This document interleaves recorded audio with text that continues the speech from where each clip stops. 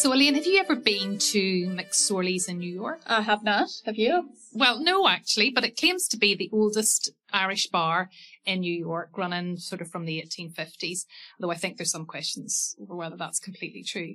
But the big thing about it is that it banned women until 1970, when it was legally forced to admit them. Wow, 1970. But I suppose that idea of the Irish pub, and there's so many of them all over the world, it kind of tells us about this stereotype, this kind of stereotypical association between the Irish and drinking that's so prevalent today. Yeah, and there's a very long history, I suppose, that associates the Irish and alcohol both at home and abroad. And in today's podcast, that's what we're going to be looking at, the idea of alcohol and our bad bridges. And I need to get a drink for this one, so hold on a second. Men, women and children left everything they had known in Ireland and emigrated across the Atlantic to North America in search of the American dream. More than 5.5 million of them migrated between 1838 and 1918. We know that women became nuns, domestic servants, teachers. We know that men built American cities and entered politics. Irish America is awash with stories of successful Irish migrants. But what about those who didn't find the American dream? What about the struggles along the way? What about the thousands of Irish who ended up in police stations, courts and prisons, suspected of criminal or deviant behaviour? Where do Irish women fit into this story? This is the Bad Bridget podcast with Elaine Farrell and Leanne McCormick, the podcast that goes behind the traditional emigrant success story to tell the hidden tales of women that history has chosen to forget. It shines a light on stories of crime and poverty, but also of survival, resistance, and coping against the odds. These are the stories that help us understand the complex experience of migration, both in the past and today. And there's been a lot that's been written about the Irish and alcohol and why they drank or drink.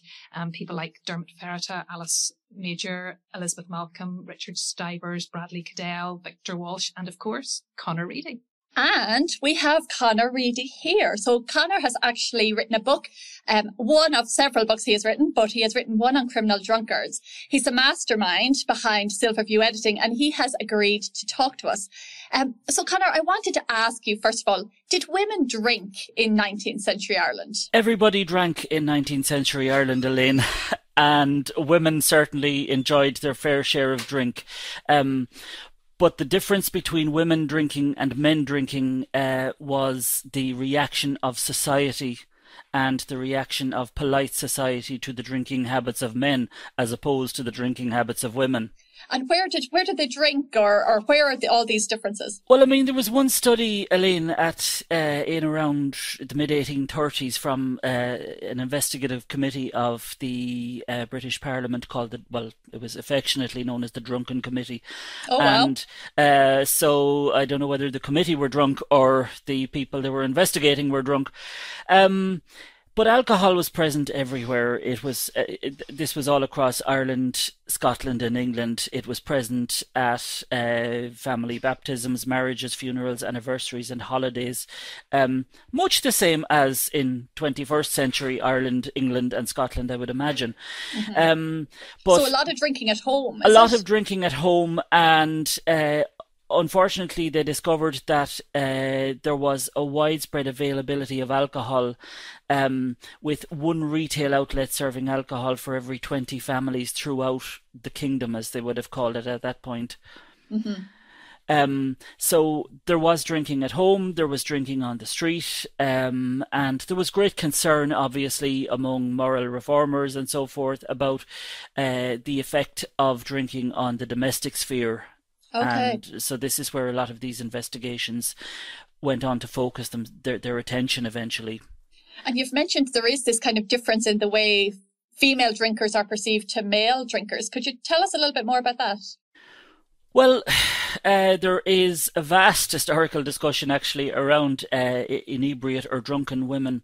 In my research on this. As you say, I wrote the book. I tend to use the word inebriate a lot, just because I've seen it in front of my eyes for so many years. Mothers in particular were given a very hard time by society if their drinking caused the neglect and or say abandonment of children. Violence was a factor in the behaviour of drunken mothers. In many cases, if their action was directed at the husband or the children. And it's really interesting because we're going to pick up on some of those reasons as well why some of our bad Bridgets were drinking as well. Yeah, I mean, as I said, the women, what they all shared, whether they were mothers or single women or childless women, what they all shared was their affront to societal norms, which saw an Irish woman and mother as a good housekeeper. She should be moral, tidy and clean. And I think it was the historian Caroline Connolly who said that this was a challenge to what historians have described as the 19th century Victorian ideal of the docile, delicate woman, happy in her life of deference and submission, informed by the rhetoric of the Irish Church as well as by literature. So this was never more obvious than when a woman took her drunkenness out of the private sphere of the household. And we can clearly see as well from our Bad Bridget research that it wasn't only men who were drinking, but also women too. And it was really surprising the numbers of Irish women we found who were arrested or put in prison for being drunk and disorderly, or had problems with alcohol that led to crimes. Yeah, it's really incredible. And I think some of the issues that Conor has mentioned are kind of coming up. We can see these in the US as well. So we're seeing that alcohol, in our records, alcohol was involved in at least 50% of the crimes that Irish women are actually in prison for, in Boston, New York and Toronto across the 19th century. And we mentioned this at the beginning of the podcast, there is clearly this kind of long history of the Irish being associated with alcohol and being involved in the drink trade. And in New York, between 1840 and 1860, nearly half of the alcohol trade is in Irish hands. So like bars like McSorley's, Leanne, that you mentioned. Absolutely. And as Conor was talking about as well, where people are drinking, that women aren't in bars, but they're drinking at home, and they were probably drinking on the streets. And this is why we see so many women being arrested for being drunk. They could be seen, they were visible, they were obvious, they were causing trouble, as we've heard. And as for the Irish abroad, it talks about how they were missing home, that bars were social and political clubs and an escape from poverty that they lived in as well. Yeah, and like the poorer areas of the cities, they're going to be filled with bars and shops where you could buy drink. Alcohol is so easy to get hold of. It's cheaper it's cheaper in America than it had been in Ireland. And this is one of the reasons given as to why Irish women are drinking so much. Yeah, absolutely. And you see, this is a description of some Irish women in the Fourth Ward in New York in 1859. And it says, in the basements appears one of those filthy, bedraggled, blear-eyed, half-drunken Irish women, such alone as long habits of drinking and the poverty of a city can produce. Every other shop is a drinking shop, and in some streets each house seems a brothel. So essentially what you're saying is there's a particular type of Irish woman. She looks like this. She spent years maybe drinking and living in these areas surrounded by poverty and prostitution and alcoholism. Absolutely. And you see lots of descriptions like this from charity workers or reformers who describe the Irish as drunken. We have a child protection agent who was sent to an Irish woman's house in 1908, and this is what he said. The child was miserable looking, woman about 35 to 40, man about 5 years older. Both smelled as if they had been drinking for 6 months.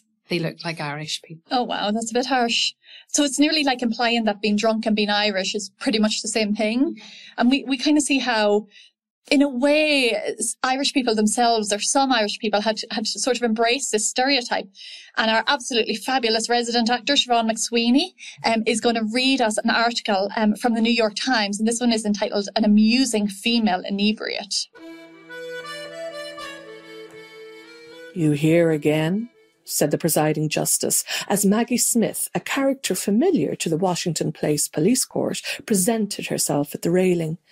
"Yes, Your Honour," replied the woman in a trembling tone as she unsuccessfully endeavoured to shed a few unrepentant tears. "Well, Maggie," said the Justice persuasively, "don't you think it's about time for you to sign the pledge?" "I can't, Your Honour," replied the woman with a remarkable effort at pathos. "I've got the asthma and must drink." "I'm afraid you're a dissolute woman, Maggie." "No, Your Honour," rejoined the prisoner with some spirit. "I'm an Irish woman." "Well," said the Justice, smiling, "you're a woman anyway."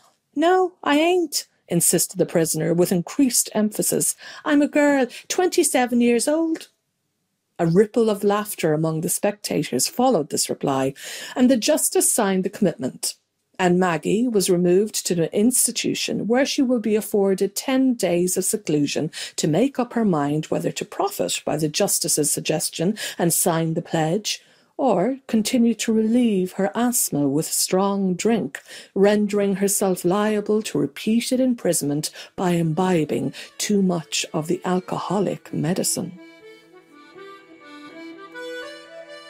So while these women obviously had really serious problems with alcohol, I think some of these are also great because they show how these women are challenging authority. They're able to speak for themselves or to shout for themselves.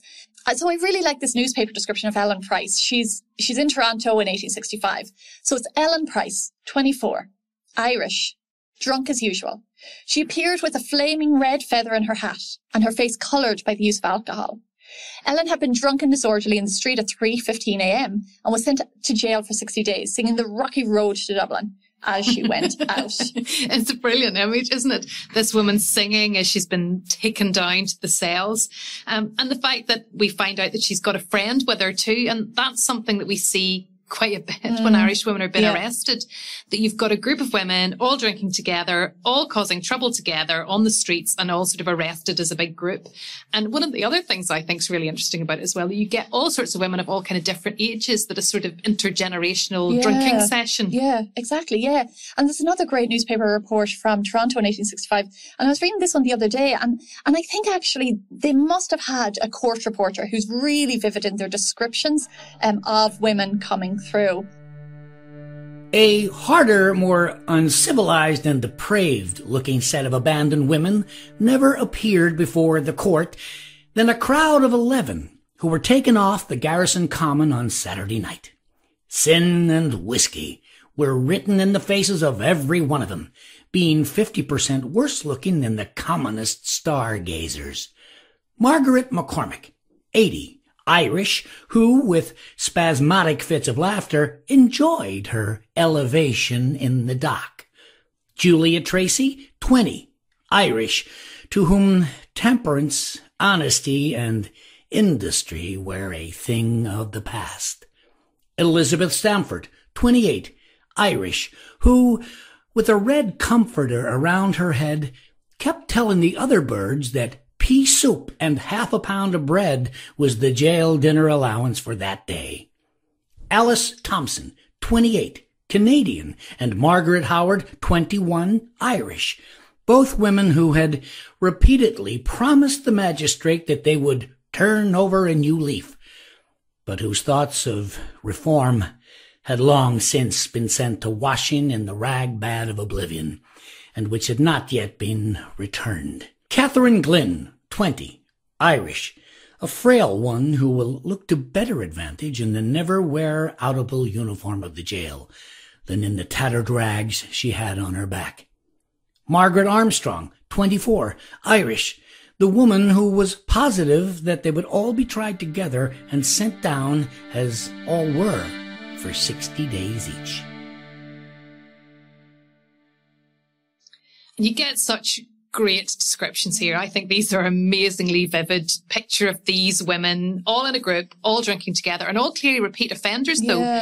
Some of them though were quite young to have been before the court so much. I wonder if Margaret McCormick, who I don't think is any relation. Of course she would jump out at you. Who was 80. And I wonder if she was the ringleader. She's mixing with all these kind of 20-somethings. She's clearly finding the whole thing very funny. She's not bothered about being in court at all. And what about Elizabeth Stanford? She knows what the meal is in prison that day. She's familiar with the menu, or she has asked somebody about what is on the menu.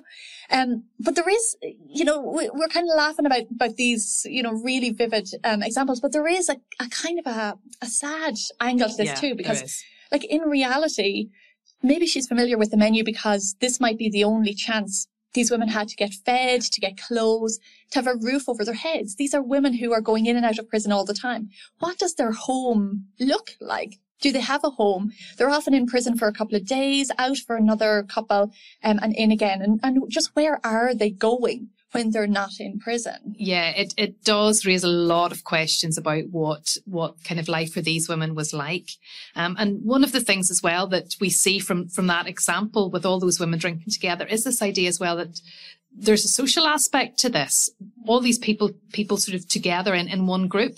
And some of the, in one of the annual reports of the Women's Prison Association, which was an organisation which worked with women in prison and set up a halfway house to try and look after them when they'd left prison, tries to explain drunkenness amongst Irish women. And this is what it says, and it's really interesting about all the reasons they give for why they think Irish women drink.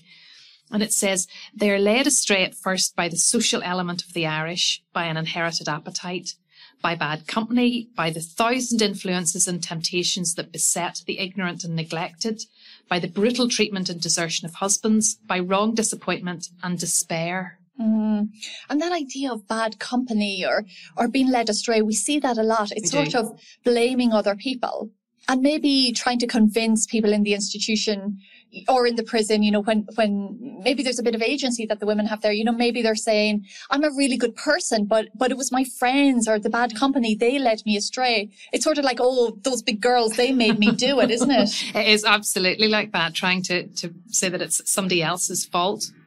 And there's some other reasons as well why women turn to drink that were listed there before. And often we do see those problems with husbands, that women are deserted, that they're widowed, that they've been suffering domestic abuse, that they've just got generally a really horrible home situation. And if you've got no support around to help you, you can't go back home to your parents' house like you might have done if you were at home in Ireland. It's just really like, it's heartbreaking stories, isn't it? Yeah. Just real despair. It absolutely is. And again, the Women's Prison Association in New York, which we mentioned just before, in their records, you see lots of examples about women who have come maybe to their halfway house and have offered up these really sort of often really tragic stories about why they're there. We have, this is from 1848, Julia McGarvin, who hadn't seen her husband for 8 years. She'd lost 5 children, so they died, and drinking was described as her besetting sin. And another woman called Catherine Ryan, who also came into the home in 1848. She was only 24. She was already a widow of 2 years and had lost 2 children. Her mother was in Ireland and she had no friends in America. And I suppose with all of those sad stories, we also have to say that, of course, there were women who neglected or they abused or abandoned their own children. And alcohol was part of the picture there, too. Like, one example I found in Boston, Mary Burns, and she's described as a victim of intemperance. She left her job as a servant and when she left her 5-year-old daughter behind her. And her employer said she really doubted that the mother was actually ever going to show up again. Goodness, that's really quite extreme case, isn't it, as well? And there's another example from the NYSPCC in New York, when they visited a Mary Rooney in 1880, and she said to them, of course, she never drank, but clearly the agent didn't believe her and said that her dissipated face and unsteady gait told a different tale. It's actually saying she's drunk at the time. It's essentially, her face, and that she was wobbling, obviously. But along with her husband, she was charged with child neglect and ended up in jail for 4 months. Now, interestingly, her husband only received 10 days in prison because apparently he had previous good character, which may mean that she didn't have previous good character, but also probably too, as a mother, she's considered to be more responsible for her children than he was. And this is one of the things that's really common in Ireland, as well as in America, that women who drank, as we've heard, were often viewed more harshly than men.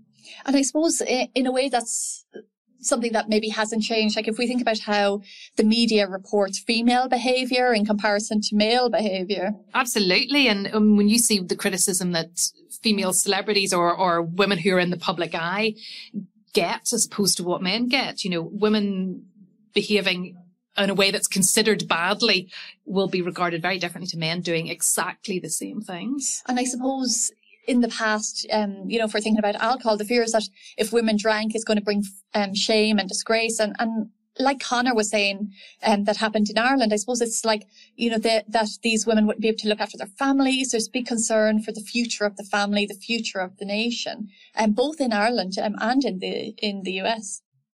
I mean, and publicly, you just don't get the same criticism for men. You know, men drinking's a release, it's an escape. There are lots of other reasons that could explain their behaviour and drinking, their bad behaviour. I love this quote from Archbishop Lynch, who was the Catholic Archbishop of Toronto, and this is from 1875.